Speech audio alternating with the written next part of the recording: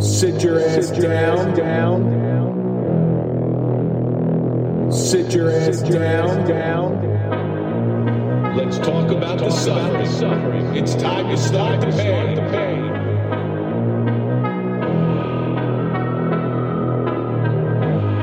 Sit your ass down.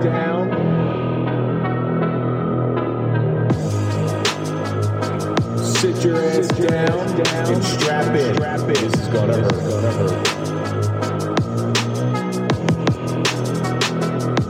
This is gonna hurt.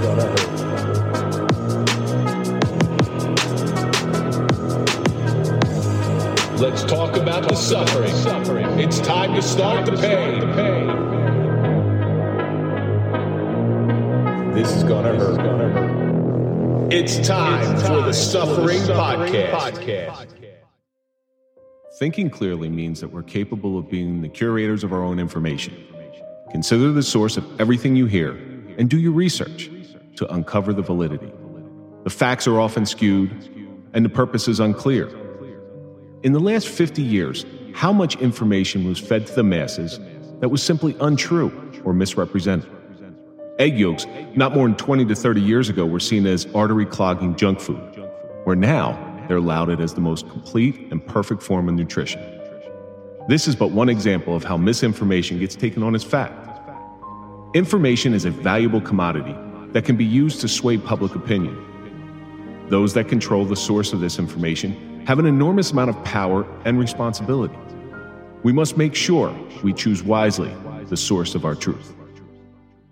I'm Kevin Donaldson here with Mike Falason. On this episode of the Suffering Podcast, we welcome back our very good friend, Diana McElroy, to talk about the suffering of cannabis. Diana has done a deep dive into her industry to become a voice of reason in pretty much a chaotic industry. Thank you so much for coming back in today. Thank you for having me. Well, I mean, it's good that someone really knows the ins and outs of it, because I couldn't tell you the first thing about it anymore. Well, he doesn't remember anything. You hear so much. You don't know which side to believe. I don't know if I'm pro or anti. You're pro. You just don't know it. You're a closeted pro. He's closeted in other things. I was smoking out in the car before I got here. Before we get into anything, let's thank our marquee sponsor, Toyota of Hackensack. We buy our cars from Toyota of Hackensack because we know we can trust them. We don't trust everybody in life. So if you're looking for a car, go to toyotaofhackensack.com. Let them find you a car. You also know the people of Toyota Hackensack I was as well. just about to say, oddly, I have a Toyota of Hackensack car. Yes. Tell me they don't treat you the best. Well, they kind of have to. They're also, yes. They're very good friends. They're very good friends. And yes. No, the best. Yeah. But everybody across the board, when I went there, yes. They treated me like I wasn't just a number. No. That's one of those high anxiety things that you have to do in life. Yes. It's like go to the dentist, public speak, and go buy a car. Yes. And all salesmen just blatantly lie to your face, well, this is going to be your price. And then you go to the finance department, and they add on this and this and this and this. And now they give you the... Toyota Hackensack is legit. They're legit across the board. Well, Mike and I's connection comes from Toyota. Yep. Years ago, before I was a cop, I sold cars. Oh, I didn't know sold that. Toyotas. Oh. And I sold Toyotas. That's why I became a cop. He wasn't too good at selling cars. I sold Toyotas with Mike's brother. Yeah. Oh, I didn't. That's cool. So one of the owners of Toyota Hackensack is Freddie Radelick, and he had a very good friend who Frank and Mike's brother used to work with, who has since passed away, but he was a great guy. Yeah. Billy was a great guy. But anyway, before we go, she said you get your cars from Toyota Hackensack. Before we started recording, what did you say you bought a case of also? Oh, I actually ordered this last time I was on. It's great stuff, right? Yeah. You got to try I got mango. You got the black cherry? No, I get the regular. Okay. I think we drank ourselves out of black cherry. Yeah, black cherry is amazing. Okay. Like that's my favorite. Okay. So Diana ordered some caffeine because of us. A lot. You're welcome, Rob. So we have a lot to talk about today. Yes. But before we get into anything, I want to get into this week's social media question, and it comes from Vinny. Vinny writes, what information that you previously thought to be true that is now proven to be false? I will say I was going to pick on runners because I was talking to a couple of runners, and then I'm going to retract it because I do think running is hard on your body, but it is healthy. So if anyone's doing anything healthy for their body, I just am always mindful of how much wear and tear we put on our bodies. Well, the theory behind running in the past, people were just pushing the limits and Yes. pushing the limits, Yes. and they weren't scaling it back, either taking time off. The stretching is so important. And- Stretching and rest. Yes. And rest is one of the biggest things for Yes. runners. You see these guys running every day. It's like, Well, they came out with a book, Born to Run, and the guy ends up dying of a heart attack in his mid-50s because he was pushing the gas tank. He always subscribed to the theory that if you get the furnace hot enough, it'll burn anything. So he was putting garbage into his body. Yep. And he was also pushing his heart rate above the threshold into the cardio range rather than the fat range. And he actually caused aortic tears Wow. from the bouncing. And for me, I think about like your hips, your knees, your ankles. You know, you're constantly pounding on pavement. If you're not running on a soft surface, you're actually hurting your back, you know. well, that's all these runs, these 5K runs, 10Ks, half marathons, Yeah. they're all on the street. Yes. Yeah. You know, Yeah. there's no give on that. No. I don't there care isn't. how much cushion you have in your shoes. And believe me, I used to be a runner. I wound up giving it up a couple of years ago, but it was that constant pounding that killed me. And I think it's a healthy thing because it lets people get away from their issues. It gets It's clear. therapy. Yeah, it That's is therapy. It is a form of therapy. But I always think like, you know what? But be mindful of what that therapy is doing to your body. Mike, what do you think? You know, back in the day, both of us, you know, we both played football as kids, and, you know, you were always given a quick water break, and they tell you, you know, just Salt go. pills. Yeah. They used to give you salt tablets, Yep. and they used to go tell you, rinse out your mouth, don't swallow any water, because they thought water was bad for you. It was going to bloat Wow. you, and you couldn't play. And I mean, Was that Now- the dinosaur age? Because just about, yeah, leather helmets and all that stuff. Yeah. But that was the You, truth. you know, I could Yeah. tell she's a friend of yours. She started in already. I mean, we're not even 5 I'm minutes. very into the- comfortable. I I'm very, prepped Diana. I said, break his balls Yeah. constantly. Yeah, Like- but I mean, that's one thing. They told you couldn't drink water. It's That's amazing, right? crazy. They told you just rinse your mouth out, spit it back in the fountain, and go. Well, think about how doctors used to tell women that it's okay to smoke. Doctors, my mother. while pregnant, you know, I have a visual of someone in my family, big pregnant, with an ashtray on her belly, smoking away. And there was nothing, like, we didn't recoil from the image. Now, if you saw it, especially in like our civilized world, we'd be like, oh my God, we know, know better. I saw we a do picture better. a picture popped up on Instagram the other day, and it was a guy laying in a hospital bed and 2 nurses holding out like cases of like cigarettes. Like, oh, which one would you like? And they used to smoke in hospitals back in the day. Airplanes. Yeah. I Yeah. asked my I remember grandfather this question. So my grandfather was a smoker until he hit like 50 and then just stopped. Yep. I said, you know, he said, oh, I smoked when I was younger. And I said, yeah, but you guys didn't know that it was bad. And he looked at me right in the eye and he goes, we knew. Wow.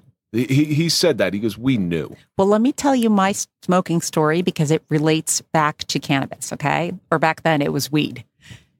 I went to a party with much older kids, and it was the first time I actually consumed. And we went, and we didn't know, we really weren't like the partying kids. It was me and 2 girlfriends. We went, and we had some alcohol, and then a joint was handed to us. None of us knew how to inhale. So we're coughing and we're like, oh my God, this hurts. We made such fools of ourselves that the very next day we went out and bought cigarettes. Okay.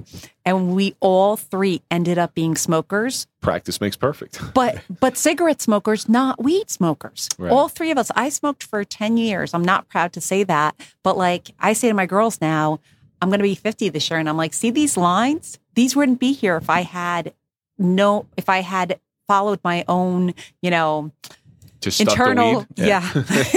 If I had stuck to my own internal, you know, knowledge, but kids think they're going to live forever, that nothing's going to change about their skin, their They know everything. health. Oh my God. They know yes. everything. We knew everything when we were their age also, you know. I see. It's funny because I don't think I was ever spoken to the way I talk to my girls, like skin damage, you know? I was like the sun made you look healthy. Yes. Yeah. Yes. And I still think that a kiss of sun is okay. Well, the vitamin, yes, the vitamin D, the vitamin K, Yes, it yes. is absolutely, you're true. It's But laying out in the sun and, you know, true. I The leather women. The leather, yes. You've seen them. Yes. You've seen them. Listen, when I came back from 5 weeks in Japan, I was a different color because I actually, believe it or not, tan. And now when I look at like the skin damage, I'm like, oh, what did I do to myself? 2 bouts of skin cancer. Oh, wow. Malignant melanoma here. I had another thing up here. Had them both taken out. Wow. Yeah. For me, it's pretty simple, and it has a lot to do with diet. I mean, you could Yep. go with the food pyramid, which was lauded as law, and that was wrong. But I'm going to pick out one thing: is butter versus margarine. They were always told you don't have butter. Butter clogs your arteries. It's bad for you. Use margarine. Margarine is solidified vegetable oil. What they're finding now is vegetable oil is a lot of the reason. It's like radiation into your Yep. body. And think about the way the food pyramid. We get into. I mean, I could go on and on about this stuff. Obesity is at an epidemic level because of the way the food pyramid was. Now the Yep. food pyramid is upside down, where fats don't make you fat. Eating cholesterol does not give you high cholesterol. And these are the new studies, but they were lauded as truth. Yeah. Well, because who was lobbying? Probably the margarine companies who had the exactly. louder. Really, unfortunately, especially in America, it's who is leading with the dollars. You know, that's the campaign. Who has the loudest voice and the most money? That's nothing Yes. new. You know, that's nothing new. No. So the common misconception is that Christopher Columbus raped, pillaged, and tortured the indigenous people. Do you know there's no proof of that? I know you've heard it, and I know you've heard it. There was absolutely no. There was one place where it's written, and it was his biggest adversary, who wrote a book, who wrote an article that Columbus did this. Just think about the person that likes you the least. And I'm not picking on your husband. No. I'm not picking on He your husband. loves me. I He's know so he does. into I know me. he It's does. not 30 years, dude. But think about that. That is God bless lauded you. as truth. I was taught that as a child. And there's one piece of writing that says that. One. So it's funny because Christopher Columbus, all these symbols of America are changing, right? The idea of who they are. He did come to a country where people already existed and said, I'm taking this, because that was the way. It really was like America. People conquer. They still do. You know, it's just unfortunately the way the world works. Look what's happening in Ukraine right now. You know, Russia is going after their resources. That's why they're attacking another country. They don't have the resources, so they're going after a vibrant country that does. It's unfortunately, I don't know if mankind can ever get themselves out of that spiral. I think But it's you a know, it's cycle. funny though. But what in history is really solid truth? Well, history is written by the victors. All right. So just a quick note on Ukraine, just to segue into our next section, is you remember Rocky IV? Mm-hmm. Ivan Drago was a Russian. And if you watch the Creed 2, he's now Ukrainian because where he lived, Ukraine broke away from Russia. So I'll tell you, as a citizen of Poland and as a child of Soviet Poland, it's not made up stories. I'm here to witness. And tell you that at 16, when we landed, it was the first time I was allowed to go back to Poland because I had papers. I had my green card finally. The Russian soldiers were on the tarmac, just moving us along with their rifles because they owned our country. So I'm here to say not always. Poland's had a rough history. It's all terrifying. the concentration camps were in Poland. Yeah. Oh, I mean, and Poland was hit by World War II by both sides. Yeah. It was Stalin on one side and, Hitler on the other side. And it was just, they came in, they took what they wanted. And Poland is a landlocked country with a lot of resources. And that's why, it's scary. Everything that's happening in Ukraine, we're got neighbors. Kabasi in Poland. Well, it's funny because you were on our show. God, I think Kev, before. Now that we know that she's Polish, no big words and talk slow, all right? Okay, Diana, go ahead. Słuchaj, ja po polsku porozmawiam, dobra? Can we get a translator, Drew? Pull out your Polish dictionary. It's like one page. No, I'm like that was a good one. Come on. Wait, am I allowed to? That was quick. Yeah. That was quick. So you were on our show. God, I'm going to say episode 14 something. That was a long time ago. It was right after I got on. Your She episode, was one of the first ones that I did, I think. yeah, your episode is now going to be 85. Wow. So Wow. we're moving up in the world. Yeah. So I still in my head feel like I'm 27. I don't know if we're moving up in the world or we're staying on the same thing, but we've been doing this a long time. we've been doing this a while. Yeah. I love the new studio, by the way. That's nice, Yeah, it's isn't it? nice. I love it. Yeah. What's the matter? You didn't like coming to my basement no more? See my dog? Yeah, no, it was nice to see Trish and the dog, and yeah. But this is a nice setup. I miss Mandy. Miss him. Yeah, that's unfortunately got to look at me every week. Yeah, no kidding. So let's give our audience a little recap of Diana McElroy. Sure. All right. So go ahead. So I am someone who in 2018, I'm going to speak about myself in regards to cannabis and the industry that I work in.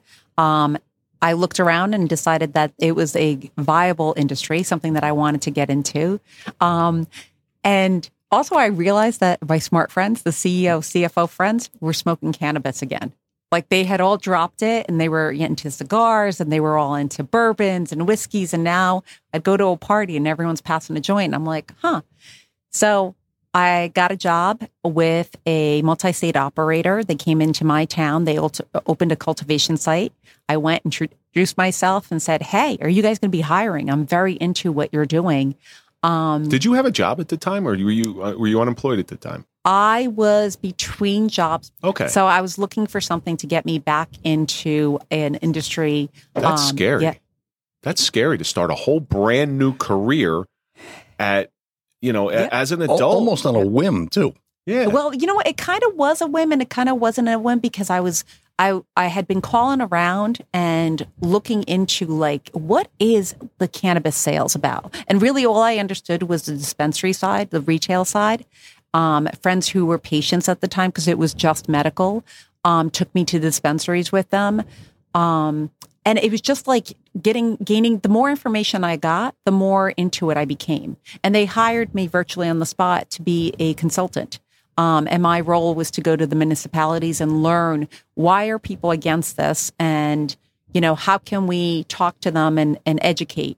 So you were like an investigative reporter. Kind of, yeah. In the beginning, it was kind of funny because I would go to the town hall meetings and there was one group that had formed because they were against the cultivation site. And I would just sit there and listen and take notes. And I realized most of what they were saying was just, to your point, made up stuff because they had decided in their heads they were against this location because prior to it being a cultivation site, it had been a farm for 100 years owned by a family. And it was going to be turned, I remember this because it was going to be turned into housing.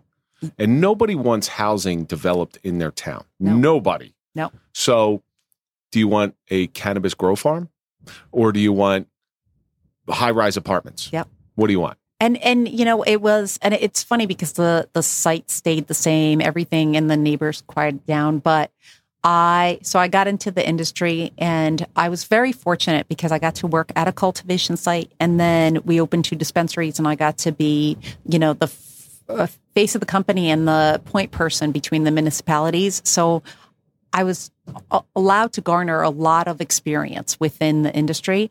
And now that we're adult use, I'm still one of the first original in New Jersey. Well, that's what's really changed since the last time we sat down. Cannabis pioneer. Yes. Yes. Look at you. Like I know. I Lewis- am. We're among royalty The today. Lewis and Clark of cannabis. The Princess Diana of weed. Yeah. No, she wasn't No, that's not a good analogy. No, That's it's Lewis and Clarksky. Thanks. But that's what's I'm changed. giving you your just due. Go ahead. That's what's changed from the last time we sat down is now it has been approved for adult use. Yep. And I had some hesitation the last time we spoke. And my hesitation for voting against it was, my opinions, I don't care either way. Like, I'm not worried about the danger of it. I was more worried about where the money was going and who was going to take over the industry. The politicians, without getting into a political debate, the politicians were pushing very hard for it, which scared me more than anything. When the politicians are pushing hard for it, There's something in it for them. they got an inside track on something. I will say in this one instance, the politicians were pushing hard for it because their contingencies were pushing hard for it. So the people voting them in, it got voted in 67%. Most of New Jerseyanites were like, listen, if I want to smoke cannabis, I want to smoke cannabis. Or if I want to, partake in an edible, I want to be allowed to take. Or it started really with the wave of patients who were coming out and saying, this really changed my life. Like, this really has changed my grandmother's life. And the voices started getting louder and louder and louder. And the politicians started tuning in. Well, they proved that medicinal use was helping a lot of people. Well, that's And like can I tell you- Whether it be PTSD or any kind of and this injury. is the way I always say, it is whether you're using it recreationally or adult use, it's still a plant-based medicine. So you're going to get benefits from it. So you're going to get the anti-inflammatory benefits from it. You're going to get the, and depending on your THC level, like you might get a heady high or you might not. Like there's so many variables with this plant. Well, that's like our one of our sponsors is Xbody. So go to xbodyus.com, right here in Wayne. And but that's about overall health and wellness to your body, and they can do several different medical tests on you to find out what's going on, and it might lead to your industry. But getting back to the political version of it, and it should, because it is health and body. I mean, that's one of the reasons I found passion in it. I agree with you on a lot of these things, but the political side of it, I just noticed that Pfizer got involved. Yeah. All right, and that bothers me because. When politicians don't do anything without ulterior motives, they just don't. Yep. And once Pfizer got involved, my senses went up, and I'm like, oh. Listen, all the big lobbies are going to come after it because it's an industry that is going to make money, is making money, and it's a new, they're hiring, they're building, it involves so much monetary gain within a state that it enters. But the politicians are going to make money also. That's what bothers me. That's what bothers me the most about it. These politicians, they're driving bigger cars now. Where you're like a mom and pop. Okay, I consider you a small... And I'm also not plant touching. So that's like, I'm within the cannabis space, but I'm also not someone who... Cultivates, sells. Like I'm completely not plant touching. So you're not a drug dealer? I'm not a drug dealer. No. But what I'm saying on the is... surface, she's not. Maybe. You have Home Depot, which took away all the home, the family-owned hardware stores. Yep. And I see this because there's money there, and... I see Pfizer coming in and trying to do the same thing with the mom and pop cannabis stores. Oh, 100%. And that doesn't sit right with me. 100%. But here's the problem. Are you into capitalism? Because if you are, then that's just the natural progression. And it's sad to say that because I don't agree with it, to your point, but it's just how the world works. And if you have something viable, then people are going to come after it.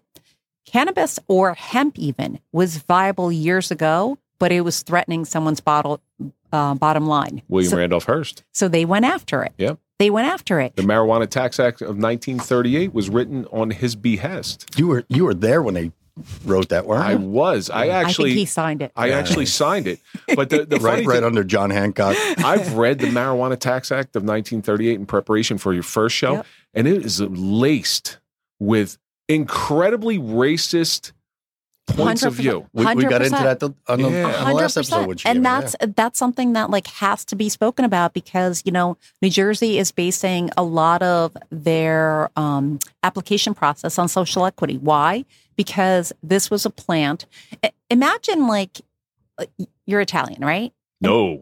God, bite your tongue. He's Italian. Okay, bite you're your Italian. tongue. Imagine you can't grow a tomato, but it's part of... Oh, that's funny. So speaking in my ear, so you're being told that you can't grow a tomato and that tomatoes are outlawed.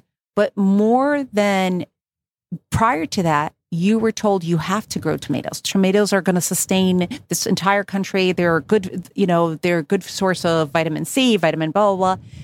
That's what happened with hemp. Hemp was actually on its road to being... Replacing paper. Replacing paper. Right when the legalization prohibition happened, they actually had a prototype car made completely out of hemp. And then the movie Reefer Madness was made. And could you imagine? But you know what growing tomatoes? You know what growing tomatoes does to Italians? What? Makes you grow chest hair and you sprout gold neck chains. Doesn't make you lose. Hold on. Doesn't make you lose your head hair. Hold on. You know who I'm talking about. Take it easy. Take it easy. Oh yeah. Oh yeah. But that's what a tomato does. That's what a tomato does. Yeah, but without weed back in the day, where would Cheech and Chong be? It wouldn't be as funny. But they took that acid. They took a lot of acid too. So that was a different thing.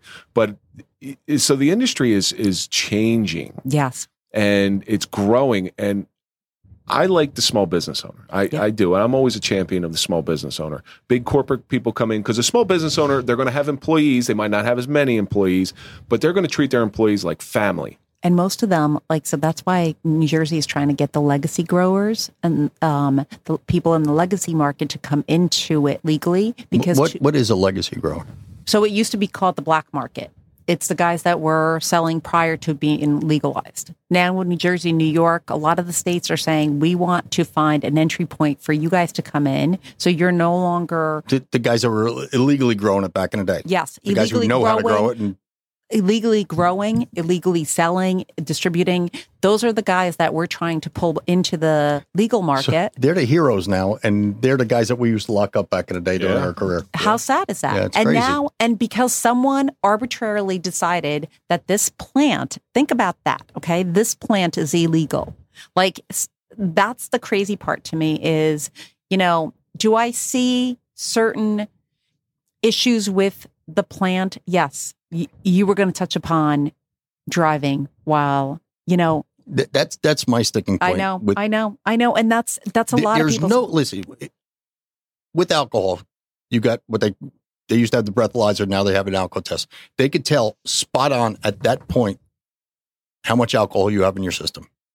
There's no way of checking for that with cannabis. And it's being, it is something that people bring up all the time because there is a fear that someone who is altered or impaired is going to hurt someone. But studies have shown that in states where it's been legalized, there hasn't been a rise and I have a theory behind it. I think because there's a rise in accidents, because I spoke with a cop out from Denver. See, there's a rise in accidents, but they're like 20 mile an hour accidents. But now because people are paranoid, and when you're driving impaired, you're a lot more conscious that we're drunks. Think about alcohol, how alcohol makes you act physically versus cannabis, right? Cannabis, you're kind of zoned in. Alcohol, you're a little bit more, yeah. But hitting that kid running out in the street, it doesn't matter 20 miles an hour or 30 miles an hour. What's your response time? What's your reflexes at that point? But getting back to that driving, yep. I got a funny story for you. Your friend who was driving. Yeah. Oh, wow. You told me this one. This is a great story. We had a friend of ours that he took an edible one day, and he was driving to his friend's house, and he's going on Route 80, and he's sitting there, and the edible just started kicking in, as he's driving. Yep. He said, I could feel it from my head down. It just started and I'm slumping. He said, I pull over to the slow lane. He said, I'm driving. He said, all these cars are just flying past me. And I'm sitting there, and the guy's sitting there going, where are the troopers? These guys are they're doing 100 miles an hour. He looked down and he was doing 45. Yeah. But so the problem with operation, and I know this from the police here, so they have to get what's called a DRE, a drug recognizance expert, to come in. Drug recognizance, drug recognition. Whatever you want. Yeah. DRE. One of those. Yeah, Which DRE. right now is being, it's held up in court. Right. DREs, a lot of judges don't, that's the point I was getting to. A lot of judges don't recognize DREs. So somebody who's a DRE can't do anything because you got to go on the alcohol test first. If you have if you come up 0.01 for alcohol, you can't go to the DRE because you have alcohol in your system, alcohol in your system. So now a DRE is null and void at that point. So they got to come up with a better system to test for driving while impaired, because we have children, and that's my concern. We have children that are soon going to be driving age before we know it. Yep. And that's a concern of mine. And I don't want to see them. I know there's prototypes out there that they can test if you've been high in the past couple hours, but there needs to be case law. And we spoke about this in the first episode where they sort of put the cart before the horse. But you had said something, I remember this, where they have to put it in play and then figure it out. Unfortunately, yes. And so right now they're going through it in workplaces, right? Because cannabis is legal.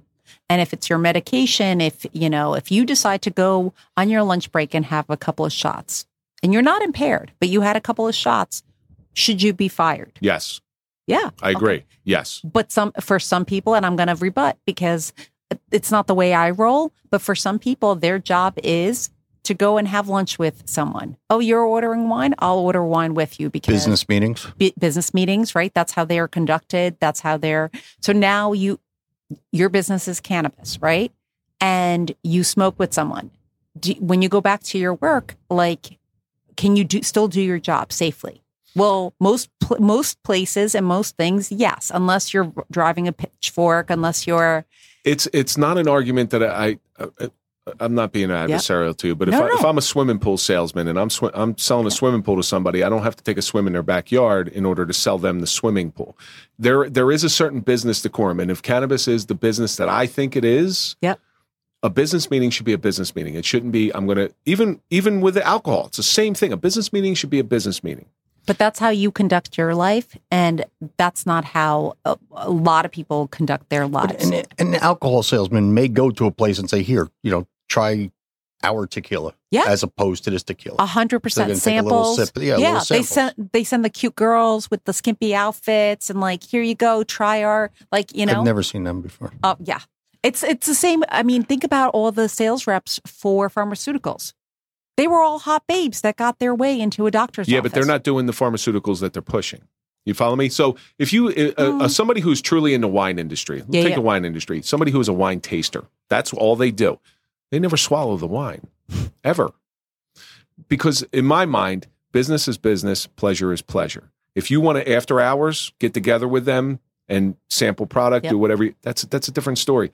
But business, it doesn't allow for a clear head.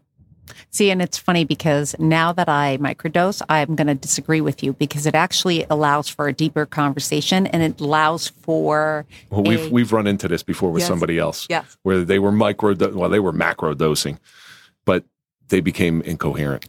They really did, and they thought they were being coherent. Yep. Like when you're drunk, you think you're making tons of sense, but if you ever played a recording of it, you're like, oh my gosh. But, are you talking about someone we had here? Yes, or not here, but yes. Yes, hysterical. But it was very funny. But again, it's just one of those things where I may not agree with you on it. I take everything you say, and I know I'm a realist. I do know certain business meetings they take place over liquor. I do know that. Yeah. And even like they say, most business deals are made on a golf course.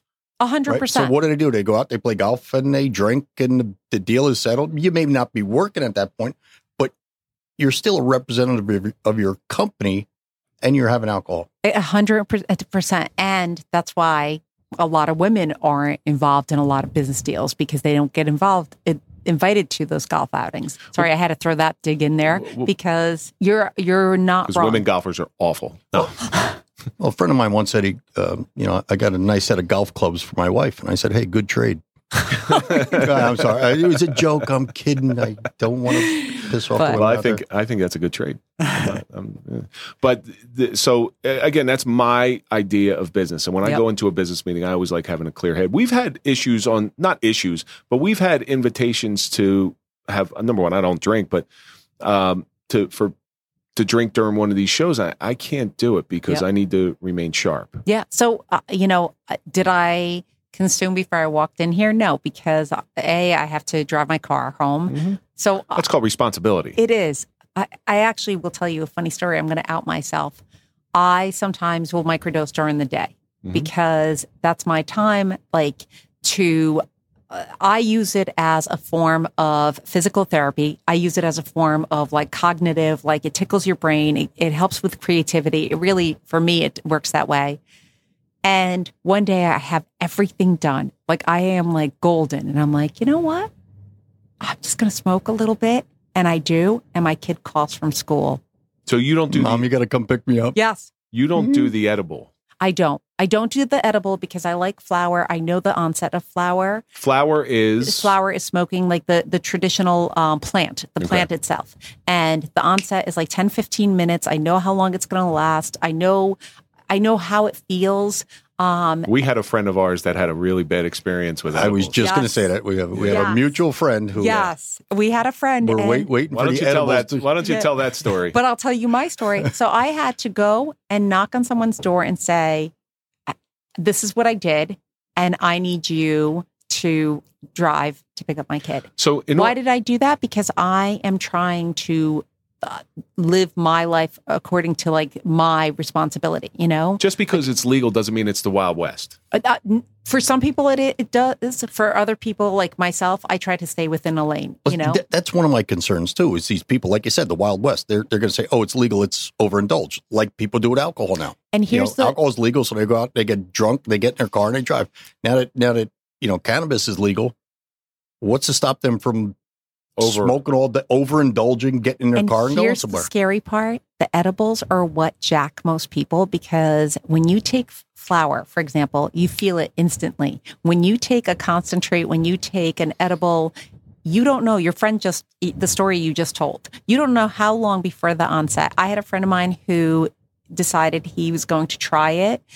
He didn't listen to the advice of the wellness associate, jackass, tripled the dosage because it wasn't coming on fast enough, strong enough. And I get a call. I get a call from his panicky wife who's like, oh my God, I think what's he's happening? dying. I get a call from him going, dude. And I'm like, I thought you would know better. And all I did was, and this is the beauty of cannabis versus alcohol. With alcohol, once a person is so drunk, you can't, I was a bartender, you can't pull them back. Like you just can't. With cannabis, they go to a certain point and then you see it. You literally see the high coming down. I put this gentleman in a chair. I got him comfortable, and I literally had my hand on his shoulder going, you're just an asshole. You're just an asshole. So I know a little. So you put him in a timeout. I did. There And you you know what? The next you're in day, a timeout. he called and thanked me, and I said, what did you learn? He said, I learned I'm an asshole. That's right. Because when someone tells you to only take this much, listen to them, because they have your best interest. And that's where, education is the number one tool that I can offer the world is how long will gummies. I just did a social experiment with a group where they've all tried gummies, and they were like, oh my God, I was jacked for hours. And oh my God. Well, now you've had a negative experience with cannabis. Do you have any placebo gummies? So, yeah, I should try that actually on people. So instead, I brought flour. They had immediate reaction, immediate feeling, and they were like, oh. Well, and I'm like, yes. this one person you're talking about, I have some extra information on that one because I did speak to them, and so they're again a jackass. So they thought they didn't know that edibles take a period of time to hit, so they just kept taking and taking and taking, and So that's the issue. and then when it hit, it's like whoa, and that's an issue that like more information needs to be given out to the public on how long. And this is one of my roles used to be, and I still do it, is the education portion. How long will an edible take? Because to your point, you take it and 45 minutes later, nothing. So you take another one. And just as you're taking the second dose, which you can't undo, bam, it hits you. And now you're jacked. Isn't that specific to each person, though? Yes. And that's the problem. It's like having a beer. Somebody may get drunk off of 2 beers. Someone may get drunk off of 5 beers. But unless you've done it before, and most people, and it, not only can it be per person, but what did you eat that day? Because it's going through your digestive tract. So what did you eat that day? How fast is it going to hit you? Have you had any food? That also has to do with it. Do you understand what you're taking and the dosage, behind it? People need to ask more questions instead of, because it's so new that I think everyone's running out, and edibles just sounds easier because they don't have to worry about the smell and their neighbors won't know. But then once you're committed for hours, hours. So this new law that's come in there, this new cannabis law, from somebody who's inside the industry, what are some of the sufferings of the business owners who are in there? Like there's got to be, it's not all sunshine and rainbows. Oh no. So I'll tell you, to your point, the big companies are coming in. They have the capital, they have the resources, they understand how to build the infrastructure because they, something goes wrong, they have more money to pull on. Small time people think it's a gold rush. They really do. They hear cannabis, they think like, oh my God, I'm going to mortgage my house. I'm going to open a cultivation site. I'm going to sell weed. And I'm like, whoa. Have you ever sold weed before? That's why we're trying to pull in the legacy market, because they actually understand the product. Well, that's what Kevin said, though. It's really taken away from the mom and pop market already. In a lot of cases it has. And we're trying to, in New Jersey, we're trying to make sure that those people have an entry point. We're trying to make sure that they have, Are you going to be stuck working in a factory in one of these larger grow houses just because you want to get involved in the weed industry. And you might, and some people love that. I mean, some people love going in, doing the same thing every day, and it soothes their soul, and they know what's expected of them, and that's okay. You know, people worked factories years ago and didn't mind. It's for people who want to self-develop, like, you know, how can they learn within the industry? How can they develop themselves? I'll tell you, I just finished sending off to a college a curriculum on cannabis because there's so many ancillary opportunities, meaning like you do packaging, you know, someone printed this up for you. Like, this is needed in cannabis. You know, someone made your T-shirt. That's needed in cannabis. Like, there's so many ancillary ways to get involved as well. There's a lot of marijuana T-shirts out there that I see. But, you know, like... Yeah, and where's our higher high T-shirts? Oh, I know. I have to actually make more. It's one of the things to your point of like a small business owner is not having the resources or capital to be like, here's my marketing team. They're gonna get this on the line for me. Everything is me, myself, and I. You know, I kind of like the legacy idea because I'm sure in law enforcement, it gets drug dealers off the streets. It gets them off the street. It gives them a viable job. Correct. Yep. But now they got to pay taxes. In your career in law enforcement, have you ever gone into like a weed grow house? No. I mean, these guys they're meticulous in what they do. With the lights, and they know when, and they got sprinkler systems on them. I mean, these guys are good. They are. And you know, that's a skill set. That's a skill set. And instead of punishing, because that was for years, now you take them and you say, you know what? We want you to teach the next generation and potentially grow some generational wealth instead of incarceration, generational wealth, you know? We're trying to break the system that kept a people down. To your point, it was looked at as a very easy way to keep Black, brown people down. It was. Because if you white dudes were worried about the alcohol. They had their alcohol. It was the Black, brown people. It was part of their culture. It was part of, you know, medicinally they used it. Well, that filtered down. We had a gentleman in here. His name's Seth Ferranti. He wrote and produced the documentary for Netflix called White Boy about Rick Wersch, who was the drug kingpin of Detroit. Now, Seth was the LSD kingpin of the country. He sold a lot of LSD, but he was also a big weed seller. But he was trying to make money to buy the weed because in order to get the good stuff, it was only grown or harvested in the fall. It was a whole thing to it. So he was caught with no drugs.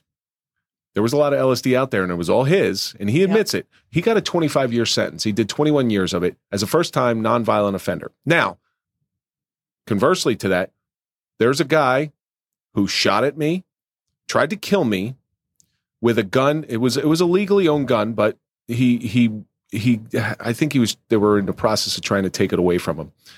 He got 6 years. He did 4. So Seth did 21 years for not getting caught with one drug as a first-time nonviolent offender. A guy who tries to kill a cop gets 6 years, does 4. So if I shoot at you, I could be out in 4 years? Yeah, go ahead. Give it a shot, man. Might be worth it. I didn't see anything. Exactly. Diana's going to come in and be my co-host. So, you know, that system is broken. But it did change. So what Seth had told us is the inner cities, they were cracking down on minorities, and the judicial system said, well, this is a little racist. So then they started going after the white guys. And the white guys got incredibly... So it kind of evened itself out a little bit. The white guys got incredibly heavy sentences. Heavy. They did pay the price for what you're talking about. And it did happen to some extent. So the industry is changing a little bit. Is there any downsides that you have seen so far to the legalization? Not yet. I think, you know, we're coming out of a stigmatized market. So there's, you know, conversations that are starting to be had. I think if you're in the industry like I am and have been for years, then sometimes people like just assume that like, she's a stoner.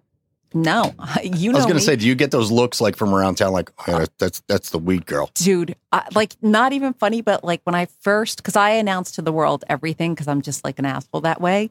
And so when I get passionate about stuff and I want to like share the information that I'm learning. So when I first announced, yes, there was a lot of judging and I can't make brownies and bring them to any social event without people just like, Diana, give me your brownies. Give me your brownies. yes, Diana, you do the signs. You write up the signs of how much it costs. Do you want me to We'll bring take care of the food? No, bacon. thanks. Yeah. But and it was funny because I either got such utter disappointment, like where I was like, dude, I'm sorry, they're just brownies, or the like, she brought brownies. And I'm like, they're just brownies. Like, And they you see the one guy in the corner scoffing down the brownies. But there is one con that actually this is a pro to the legalization. This is a pro. So our good friend Charlie Cifarelli, you see his book there, 14th and 2nd. He just published that.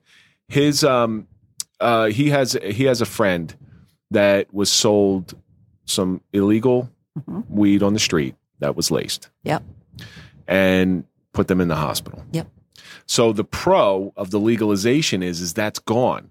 But is it cutting out you could probably buy, I don't even know what weed goes for on the street anymore. Illegal weed is always going to be much cheaper than legal weed.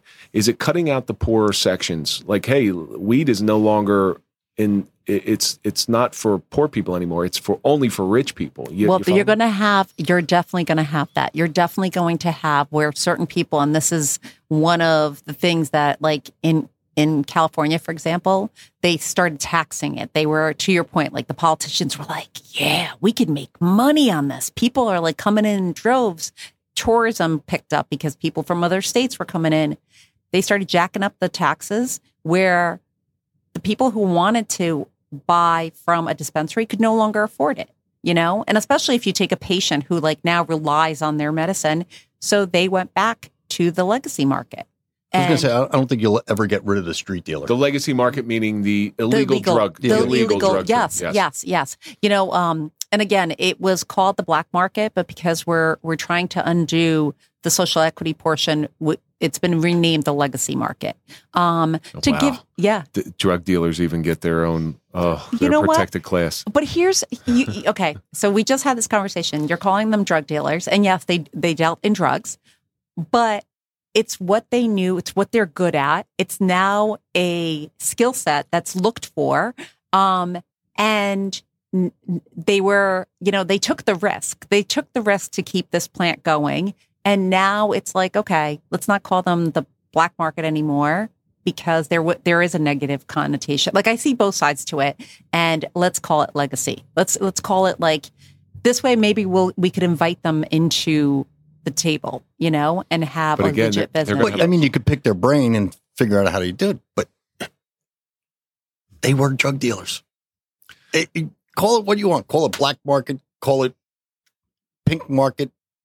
They were drug dealers. Yes, they were doing something illegal. You're not wrong. Technically, they were, but why was the plant prohibition against in the first place? Well, it's a complicated story because they're not selling just weed for most of them, not all of them. Most of them were selling whatever they could get their hands on, and they're cutting the hell out of it. They're getting the Mexican brick stuff. No, and I have to disagree with you because there's a lot that are just they're so passionate about the flower and the plant that's all they're selling is because they take great pride in having the best product out there. They take pride in, so it's not, you can't broad brush everyone that way because there are people in the legacy market who are trusted within their community because you know what? They've never sold anything laced. So their community, this is why we want them in the legit market. Their community already trusts them. What about Johnny, who used to sell lids on the street corner, it was garbage weed? Is he somebody that they're looking for? No. Or he's a bottom tier. He's like with anything else, it's like your product speaks for itself, right? Like, so you're going to be weeded out if you don't bring quality product. And some people they're going to weed out the good ones. But of a percentage, how many legacy dealers? Yep. How many of them do you think would be worthy to get a top position in the new market? and willing? Because now they're not going to make the same money going legit as they did. Government's going to take 30-some%. Yeah, exactly. Well, some of them are willing to take that because they realize that they don't want to fall under that umbrella anymore. And now this product that they're so passionate about, they have the opportunity to sell legitimately, and they're going after licenses, and they're actually being put ahead on the line. Like in New Jersey, if you went to prison in New York, if you went to prison for cannabis, you're actually like deemed more worthy because it's crazy that prohibition ever happened against cannabis.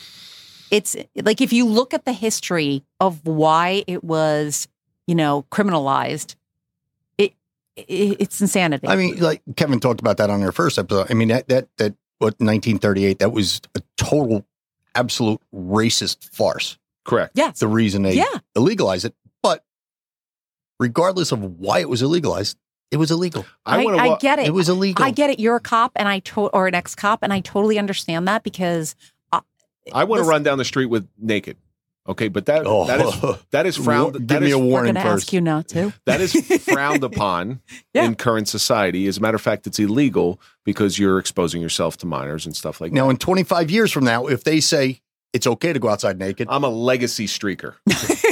But listen, now you take that same streaking and you take it to the south of France where naked beaches and it's just a naked body. And hairy women. It's just a naked body. That's all. Like, in your head. But it's illegal.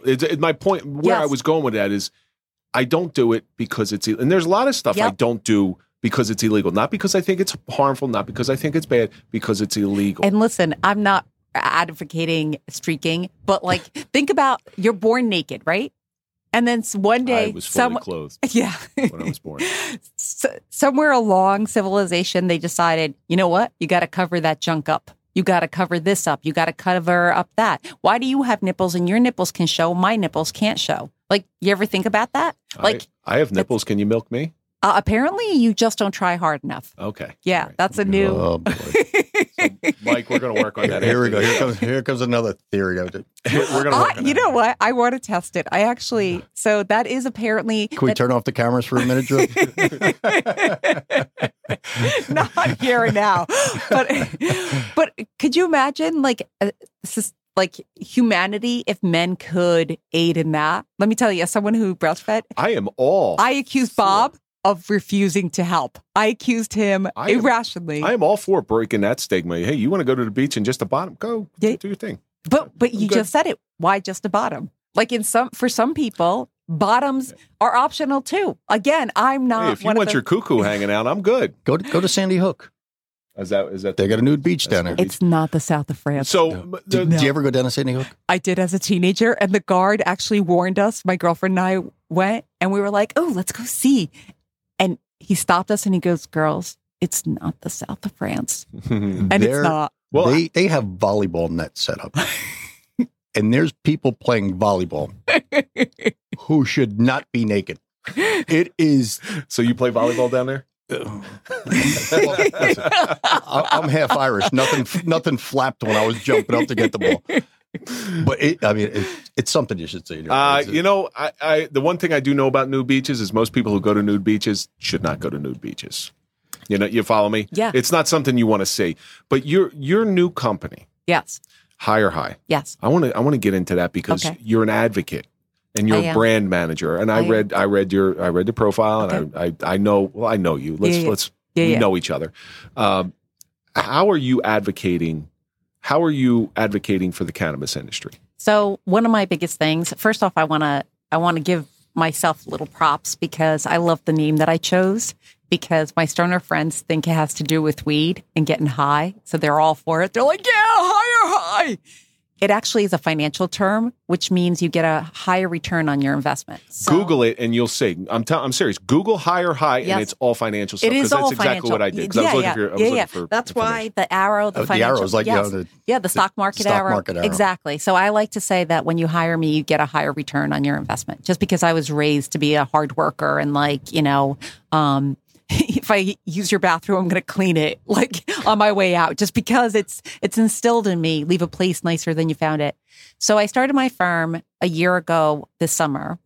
And you are the CEO? I am the CEO and founder. And it's really funny because I'm first generation here in America. I'm the first one in my family to go to college. I'm the first for so many things. And I've had to rework my brain to not be an employee, to be an entrepreneur. And it's a real hard shift because when you're an employee, your mindset is one way. When you're your own boss, you realize that like you have to bring opportunity, and any opportunity is within your reach if you work hard enough. But being an employee, being a boss, It's exhausting. Having been a prior employee, you could see where The holes are. where the holes are. 100%. But you are the reason, Diana McElroy, you are the reason why, for all of our faults in America, America is the greatest country in the world. And I am a firm believer in that. And you prove that point. You are first generation American. All right. You are a female owned business. You took the bull by the horns and you started this scary venture. Of You're going to yours. make me cry. It's the truth. And that is, No, listen, I'll bring it right back soon. Don't you worry about it. I'm gearing up. So convinced, especially now, I've always been convinced, this is why America is the greatest country in the world, because you took that opportunity, you seized it. And I know you're doing great things because I do follow you. Yep. I follow all the stuff that you do. Yep. So I'm trying to bring education. I'm trying to bring enlightenment. I'm trying to bring opportunity. I'm trying to bring people to the conversation that like normally wouldn't talk about cannabis. You know, that's my mission within Higher High, is just there's opportunities to be had. Let's have an honest conversation on the opportunities, because to my point before, you know, people hear green rush and they think they're going to be growing money off of trees. No, it's hard. Like you have to figure out your angle within this industry, you know? And once again, I feel like Black and brown people are taken advantage of because they're like, oh, weed. No. Do not mortgage your house. Do not think, you know, it takes $2 million to open a dispensary. Like, do you really have that capital? What are you already doing? Pivot what you're doing already. you use gold rush as a term. Yeah. So in the 1849 gold rush out in San Francisco, do you know at Sutter's Farm? Yeah. Do you know who made the most money during that gold rush? Probably the people selling lumber. People selling dry goods. Oh, yeah. Dry goods, pans, shovels, and food. Yeah. Did you ever watch Deadwood? Yeah. Yeah. So it was the people sustaining the town of people going out to explore for the gold. Yes, 110%. There was one guy, and I can't remember his name. His name escapes me. But the one guy, he found, or he heard that gold was, and he got it out in the newspapers. And before he let it out, he bought all the supplies and opened up his own general store. He made the most money. So opportunity in the cannabis business is not necessarily selling the plant, the flower, or the product. Do you know who made the most money right off the bat? Real estate agents. For shops? For everything. Yeah. For everything. They understand if you're a real estate agent or were, because now it's like the opportunities are shrinking, though there still are a lot of municipalities that have opted out, a lot of municipalities. If you understand where a good location is for a cultivation site or a dispensary, and you have the capital behind you, you are buying up those spots and you're holding on to them because the value is just going to, you know, I heard a quote that most... was it the producers of podcasts make more money than the podcasters? Do they? Yeah, no kidding. Andrew drives a bigger car than I do. It's the service industry. It is. It's, you know, it's like if I had known, if I could rewind, if I had known, you know, 20 years ago that cannabis and I had a crystal ball, I would have bought up certain buildings because now I understand which buildings work best. You had to go through the suffering of the entry level into the cannabis business to learn what you know now. And now you're in a position to pass that information on to others. Not only that, but I also tutor them in don't let anyone tell you just because you don't have cannabis experience like I didn't have cannabis experience. So I was told that like your value is very low because you don't have cannabis experience. I built an entire department in New Jersey and the industry watched me build it, but yet I had no cannabis experience because I'm not stupid. I learned what I needed to learn. You know, like I took information. I stayed up at night. I read every article that I could, and I still consume every article I can just to understand. If I see that there's a podcast or a webinar on cannabis, I'm on it because there might be one word that I didn't have in my repertoire, you know? But I mean, that could go for almost any business. Like Kevin was talking, he was in car sales before, you know. And sucked at it, apparently. I was actually quite good at it. That's why he's not here. That's why he's not doing it anymore. No, but you got to learn all about those cars in order to sell them. Yes. And all about if you're good at it, if you're really passionate and good at and going to be good and at it. all about the other brands of cars that are similar to that. So you For could comparison. refute anything. Yep. Yeah. And that they were the Comparison success. They were the successful ones. And car sales, much like the cannabis industry, you're going to get some people in there and they're going to try to wing it. Yep. And they're going to fail. Yep. Or you can be a true professional like you are. You can be a true professional, consume all of that information and become educated. Somebody once told me, and this was one of my favorite quotes, is if you're not reading about your industry every single day, then you're not a true professional. 100%, because then, or you're not passionate about it. Like you have no passion, you know? That's where I think I came in and I fully own this. I came in seeing a potential for a new industry.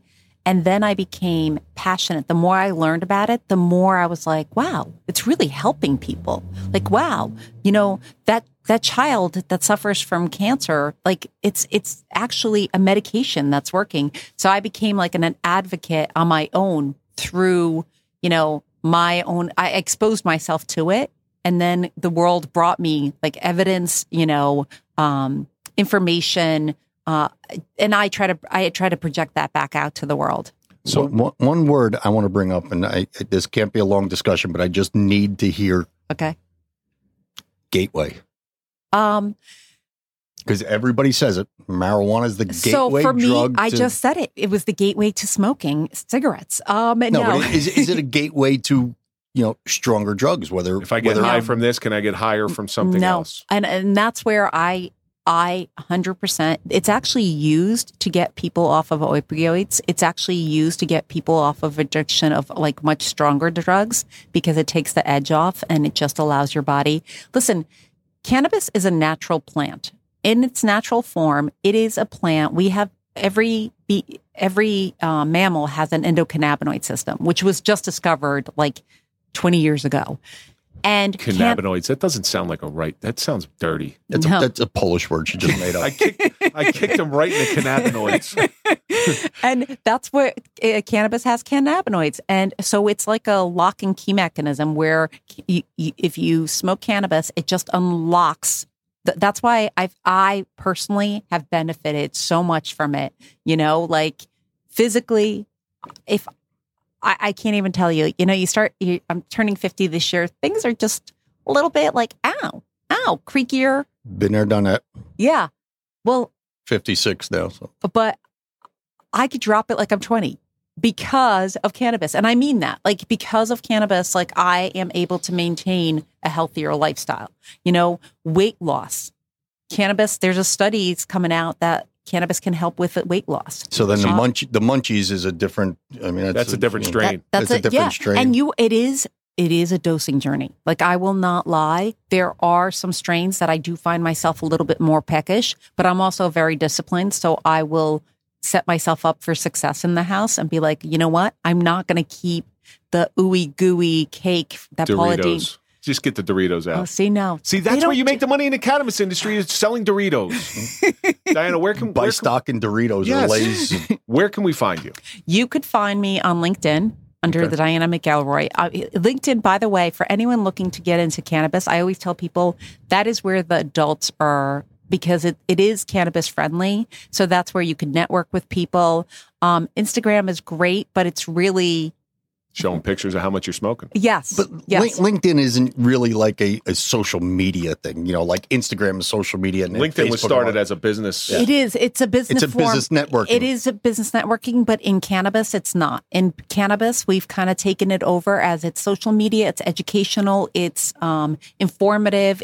People put out. That's where I did a lot of my education came from is someone would post an article or a study or, a paper on cannabis. And I was like absorbing it. And I learned which people to follow because they were putting out relevant information. So LinkedIn is where we LinkedIn or higher_Diana is on Instagram if you want to follow. Well, we'll put those links in our show notes. Perfect. Diana, we're coming to the end of this thing, and we always like to find out what your suffering within the cannabis industry has taught you. Oh boy, it's not to undervalue myself ever again, which I did because I didn't have cannabis experience. And I will say cannabis has been the only industry where I was written up for asking too many questions and I bowed down to misogyny, and I wish I hadn't. So that was my biggest suffering. I was going to say that's going to be tough. Is it primarily male-dominated field? Very much so. Very much so. And So you had to run into that and fight that. Jump that hurdle. And and it's funny because I undervalued myself and I kept myself smaller because I wanted to be in the industry so bad, and I no longer do. And now I have a voice and I very much use it. Yeah. I think the reason you did that, and I'll go back to it, is your Polish background. Yeah. Polish people are the strongest people I've ever met in my life. We're stubborn as anything. Ivan Putski, remember Polish Power? Oh, Polish Power, absolutely. Polish Used to Power. come up Yeah. It is. Diana, thank you so much for joining us. Thank again. you so much for inviting me. I really do appreciate all the discussions we have are amazing. Well, Diana and I talk on the phone, and it's always it's like if Picasso made a painting of a conversation, and that's the conversation between Diana and I. It's everywhere. Yes, It's it is. everywhere. It is. But because we're not afraid to touch on any subject. No, And that's what I mean. It's enlightening. Yes. You're talking to two former cops, telling us how good cannabis could be for you. When Yep. you And used to thank lock you for people up being for it. open to the conversation, because that's part of the taking away the stigma. And Well, that's the problem with the country now is everybody's set in their own way, and they don't want to hear anybody else's we opinion. have to learn how Yeah. to disagree. 100%, 100%. And the European in me likes those conversations. Yeah. Well, thank you so much for coming. Thank you. And we look forward to seeing where you're going to go in the future. Because if cannabis is here now, I mean, look at all the other things, the jumping off point. I know one of the foundations we work with, the ASM Foundation, is using microdoses of psilocybin for combating PTS with regrowing synapses. You got ayahuasca, you got ibogaine, you got ketamine shots. All these previously Schedule II narcotics are coming back into play and showing some benefits. So I'm looking forward to where the cannabis industry is going. Same. All right. And that's going to do it for this episode of the Suffering Podcast. But before we go, we always think about what we learned today. You find a career in the strangest place. Overindulgence is still overindulgence. Education will erase a stigma. Don't undervalue yourself, but most importantly, take the bull by the horns. That's going to do it for this episode of the Suffering Podcast, The Suffering of Cannabis with Diana McElroy. Follow Mike on Instagram at Mike_Falaise. Follow me at Real Kevin Donaldson. Of course, follow the Suffering Podcast. And we're going to see you on the next episode of the Suffering Podcast.